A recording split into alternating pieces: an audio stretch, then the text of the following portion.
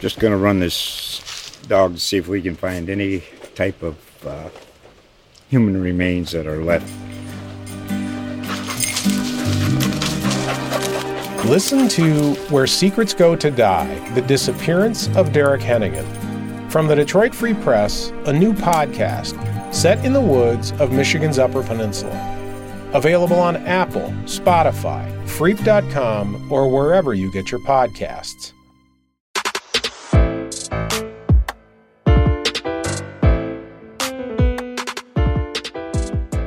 Hello and welcome to the Cowboy Chronicles, the Oklahoman's Oklahoma State football podcast. I am your host, Scott Wright, joined by Jacob Unruh. Post-game podcast in the mobile podcast studio, Jacob, following another Oklahoma State victory, 39-32. They keep coming up with these weird scores, man. It's really, really weird. I didn't predict this one, though. I'm sorry. No, you did not. And if you had, I would have, I don't know what I would have done. I would have lost my mind. You'd have taken me to Vegas. That's probably right, yeah.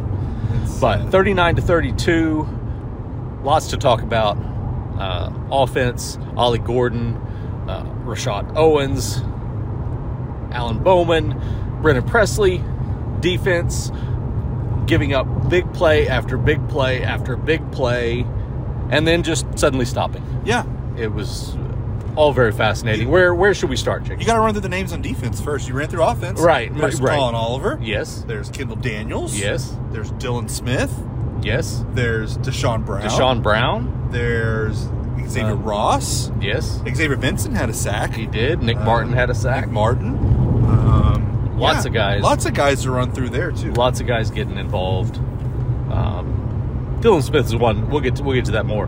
Not only his presence, but that play in particular where he and Deshaun Brown ended up sort of comboing for an interception.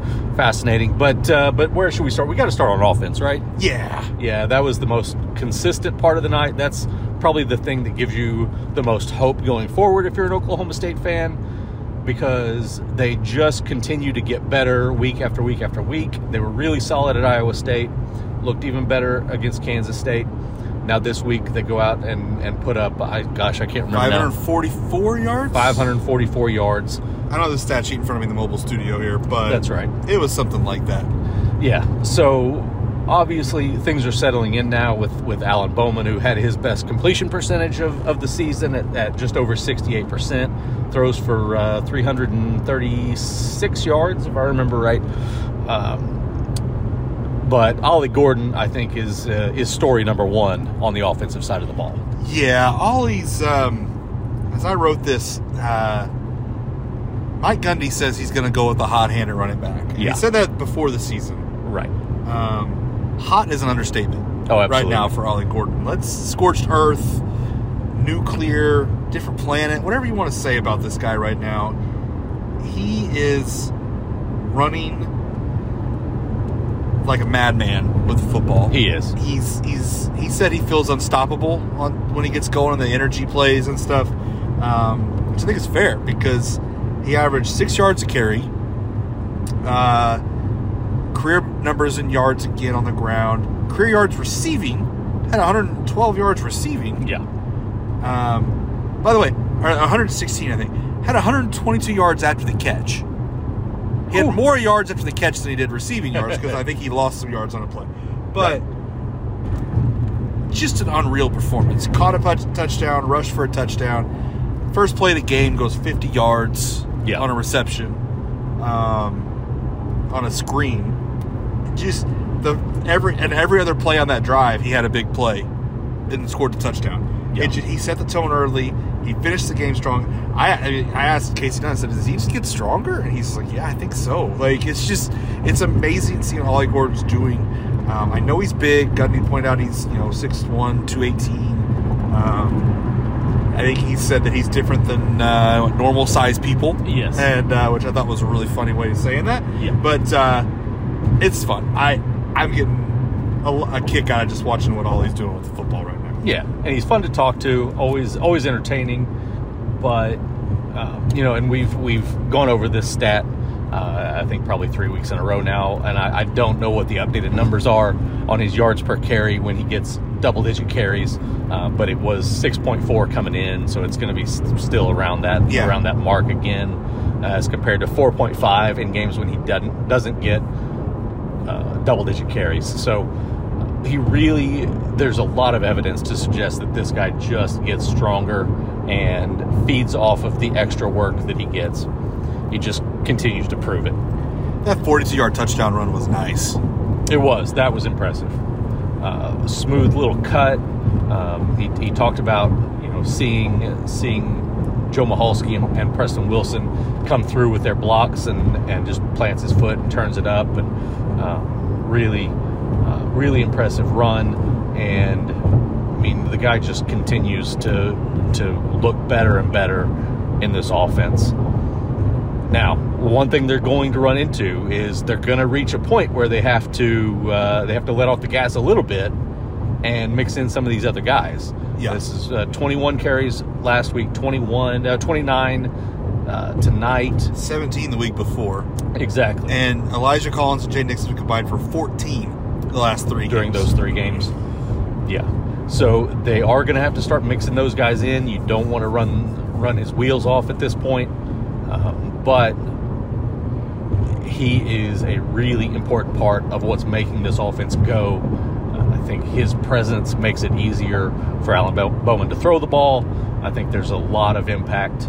Now, listen, we cannot give this much credit to Ollie Gordon without throwing some toward this offensive line, because 3 weeks ago I thought this line was a disaster. I didn't think there was any way they were going to figure out how to run the ball, and they've got things turned around. They even did it much of tonight without Dalton Cooper, who we've talked about on this show. It was a really important part of that turnaround, but they slide Jake Springfield over to left tackle, Cole Birmingham in at right tackle, and they keep rolling. So really solid performance from them to get things turned around, Jacob. Yeah, that line, and Ollie was quick to give recognition to the line too. Yeah. I thought was, the right thing to do as a running back, obviously, but I think it's legitimate. Like, that line, it didn't even seem like, it didn't feel like I had to focus on the line. Right.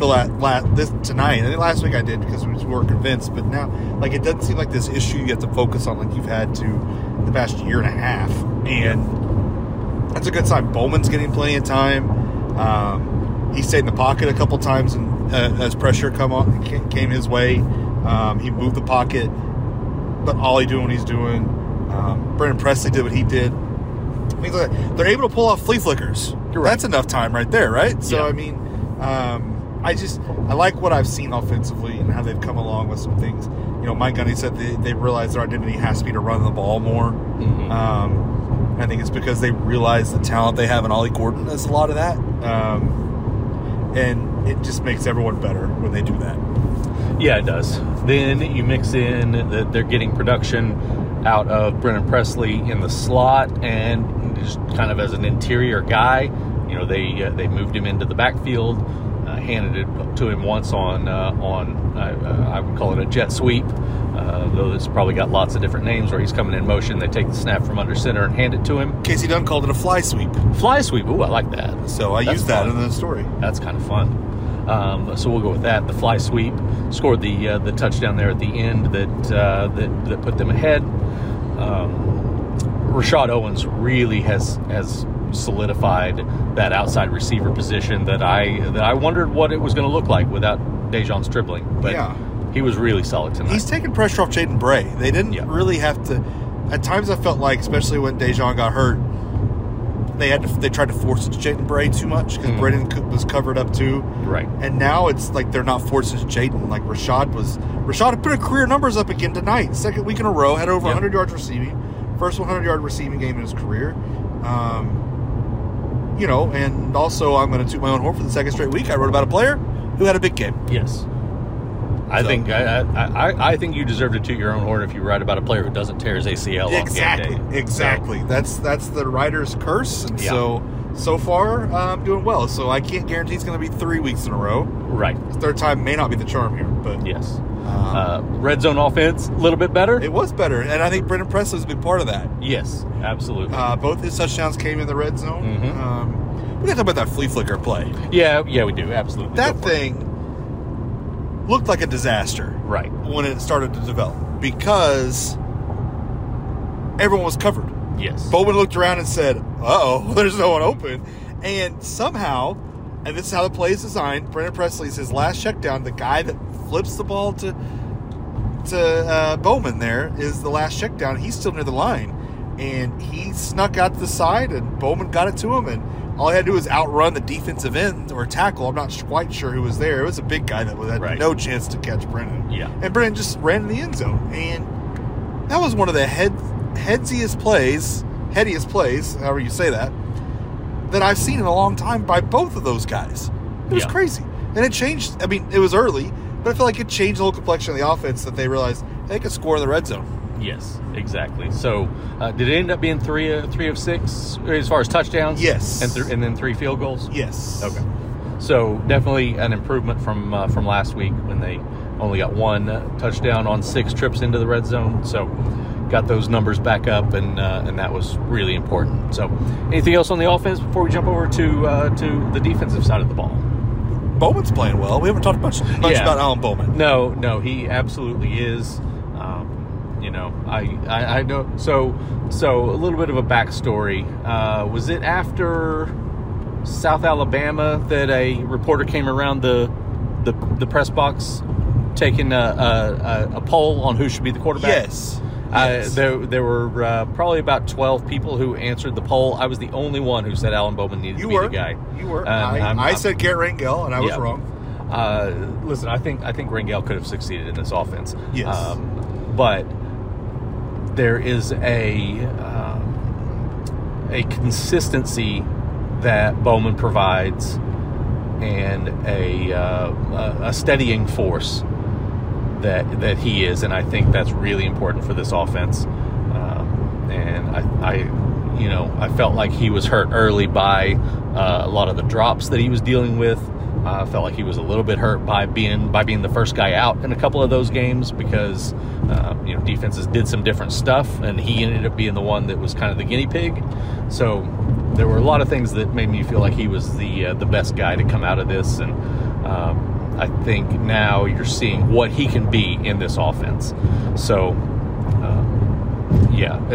from a consistency standpoint, from an experience standpoint, I think he really offers a lot, and you're seeing what he does well right now. He had 2 mistakes tonight, right? Like, I think he had the one that was nearly a pick 6 by Kobe Bryant, right? Then he missed a sidearm throw that was really weird. That could have been a big play. Yeah. But other than that, he had one more late that he kind of tried to force in there. Could have been a pick as well. Oh yeah, that's right. But so yeah, 3 for the most part, really good decision making, and again consistent. This guy came in, his career completion percentage was over 67% prior to this year, and it's dipped down a little bit because he's had some issues where there's been drops or needing to throw the ball away because of bad protection, things that are a little bit out of his control. But up there at 68% tonight, I think that's the kind of numbers you can expect from this guy. So, all right, let's jump over to the defensive side of the ball. A lot to try to wrangle in here, but I wrote about the Kendall Daniels interception. And the way I said it was, you can't say that it was the game-winning play because they had to do a whole lot more after that to actually win the game. But if he doesn't make that play and they score a touchdown right there, I don't think Oklahoma State has a chance. It's tough. It's a 2-score game. A 2-score game there, and they haven't. That would have been 6 touchdowns in 8 possessions for the Kansas State offense. And I think the momentum, the energy that the defense felt by making a stop helped them close out the game, and the offense was really putting things together at that point. They're able to turn things around, but just a huge play at that point in the game, Jacob. Yeah, and we've been waiting for a play like that from Kendall Daniels pretty much all season. Yeah. He's kind of been quiet in his new role. Been really good. He hasn't been bad, but we've been waiting for him like that. And I think some of this credit for that, not necessarily that play necessarily. I think we got to give Brian Nardo some credit. Yeah, absolutely. For adjusting, because Mike Gundy said at halftime Nardo had the answers, just had to adjust and how to fix the porous secondary. I mean, that secondary was just getting gashed. Right. And I thought it was interesting. Mike said that of the 5 touchdowns, 2 of them were confusion. Yes. On OSU's part. Exactly. And 3 of them were breakdowns with Bean scrambling. Yeah. But I thought was interesting. But Nardo had the answers. Nardo adjusted, and then adjusted even more in the fourth quarter by calling Oliver loose. Right. So if people, I know some fans get, pretty anxious about this defense and sometimes giving up big plays, but it's kind of a learning process for everybody involved with this defense right now, and Nardo's showing a lot of growth. Absolutely, and the 2 communication confusion mistakes were really rare stuff that you're not going to see a lot. Kansas would.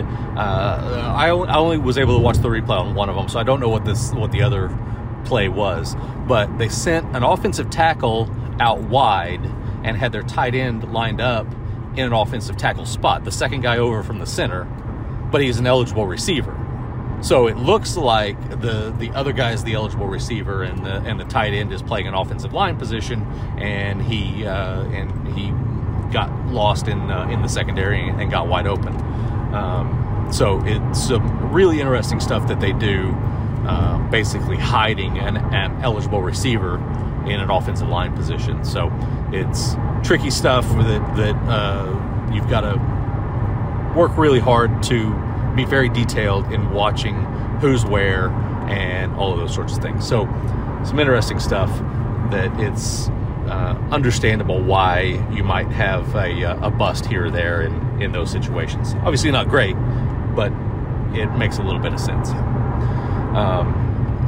And Kendall Daniels was on the wrong end of a couple of those busts and talked about how important it was for him to make a play and get things back on the right track after having. I mean, one of those long touchdowns, he was looking straight in the backfield, and the tight end runs directly past him.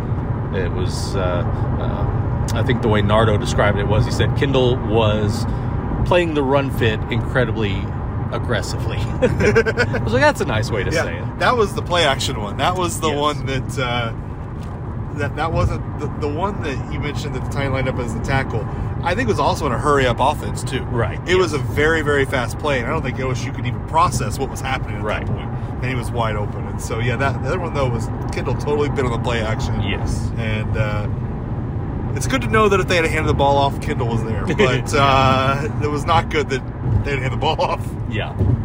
One thing that I found interesting that Nardo said, he was a little bit surprised at how much Kansas threw the ball, especially like early down situations, where they're more typically going to run the ball because they've got 2 really good running backs.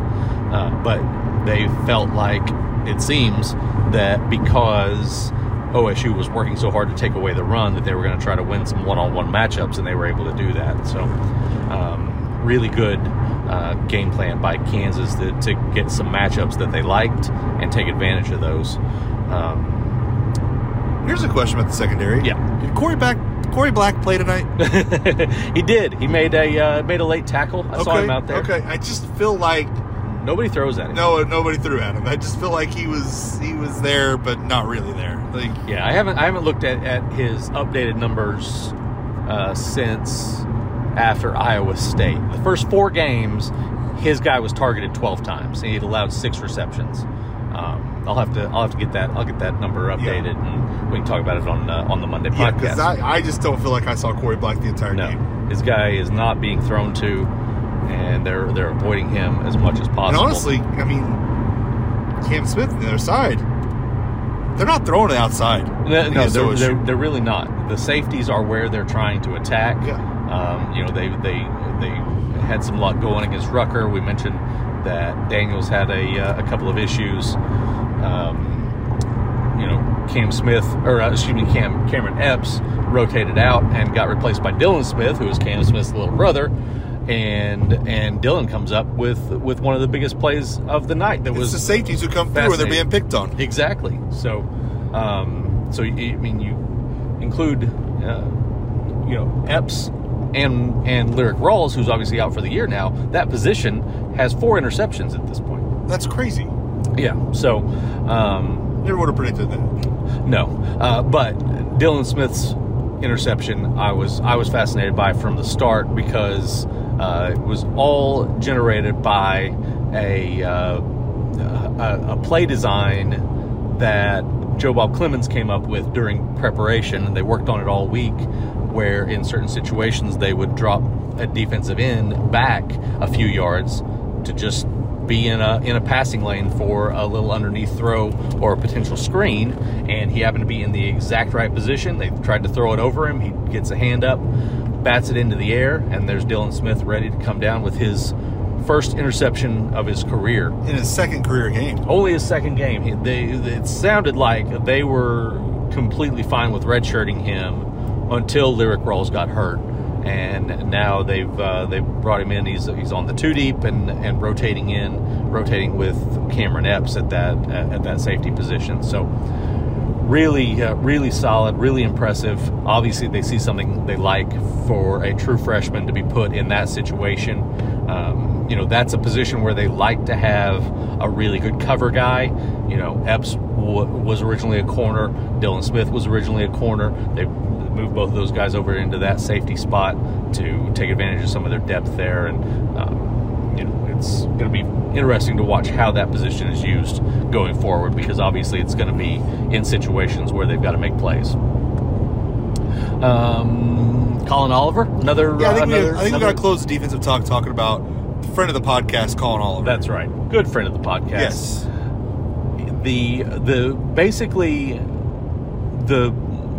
The adjustments that they made in the middle of the third quarter were partially designed around the fact that what I talked about earlier, that Kansas was throwing the ball in running situations and situations that Oklahoma State didn't expect them to throw, and partly just because Colin Oliver is a really, really good pass rusher.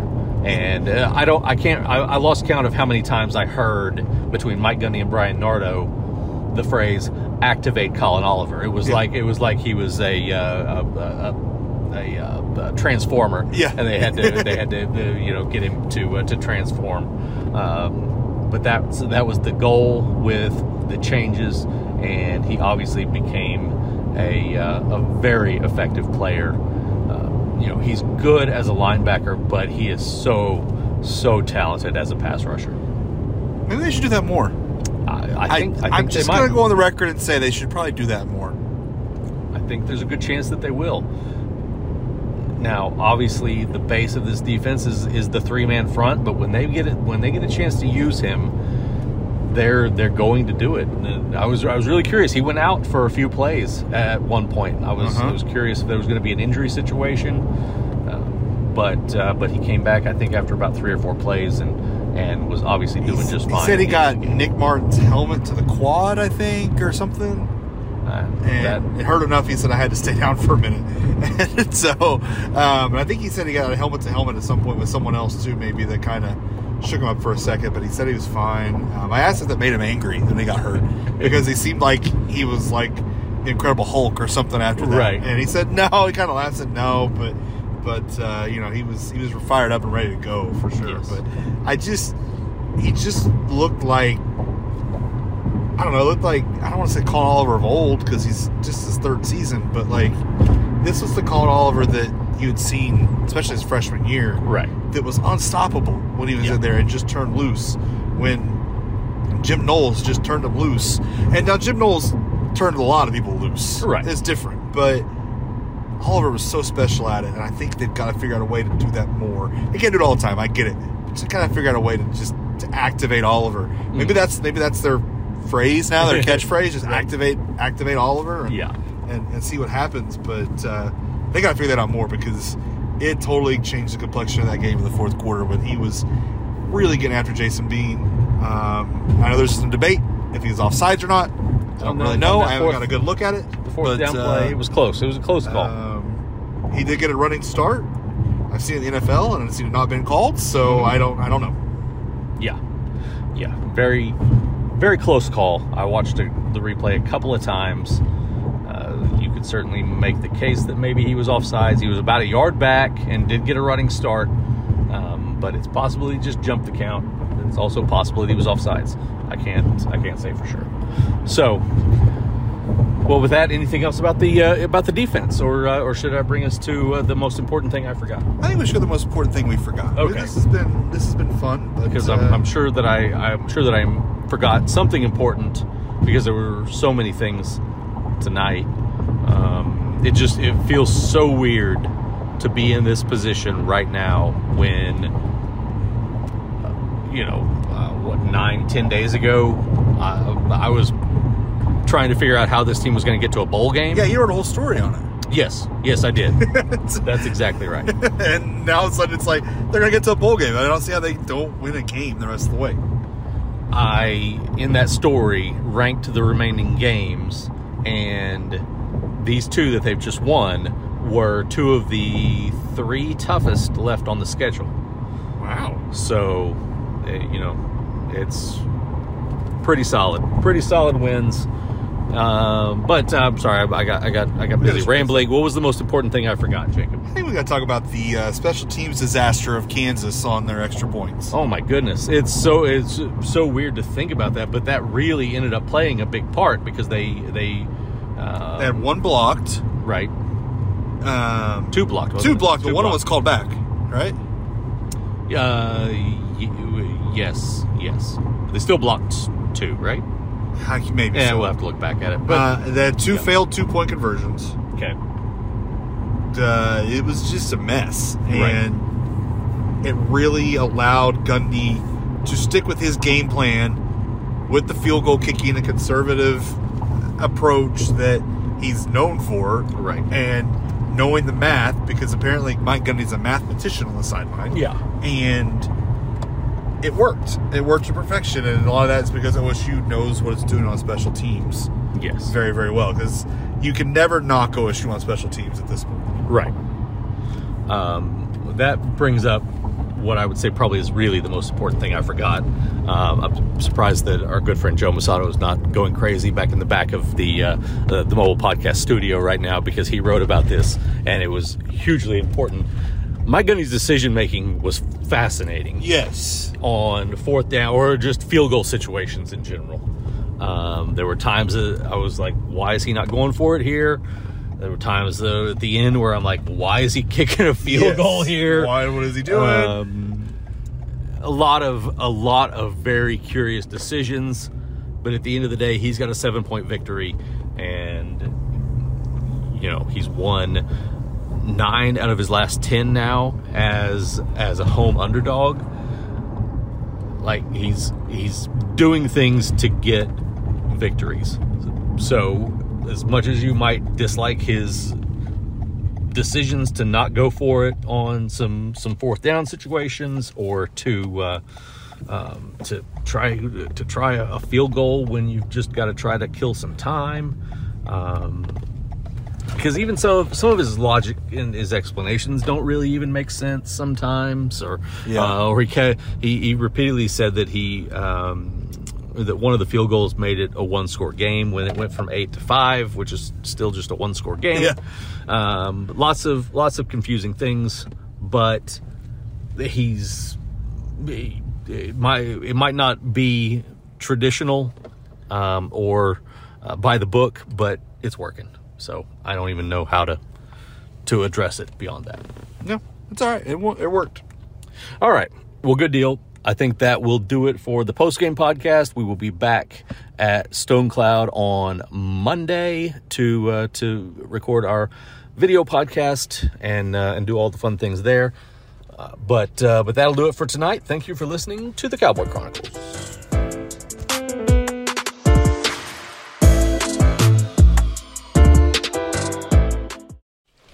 Just going to run this dog to see if we can find any type of human remains that are left.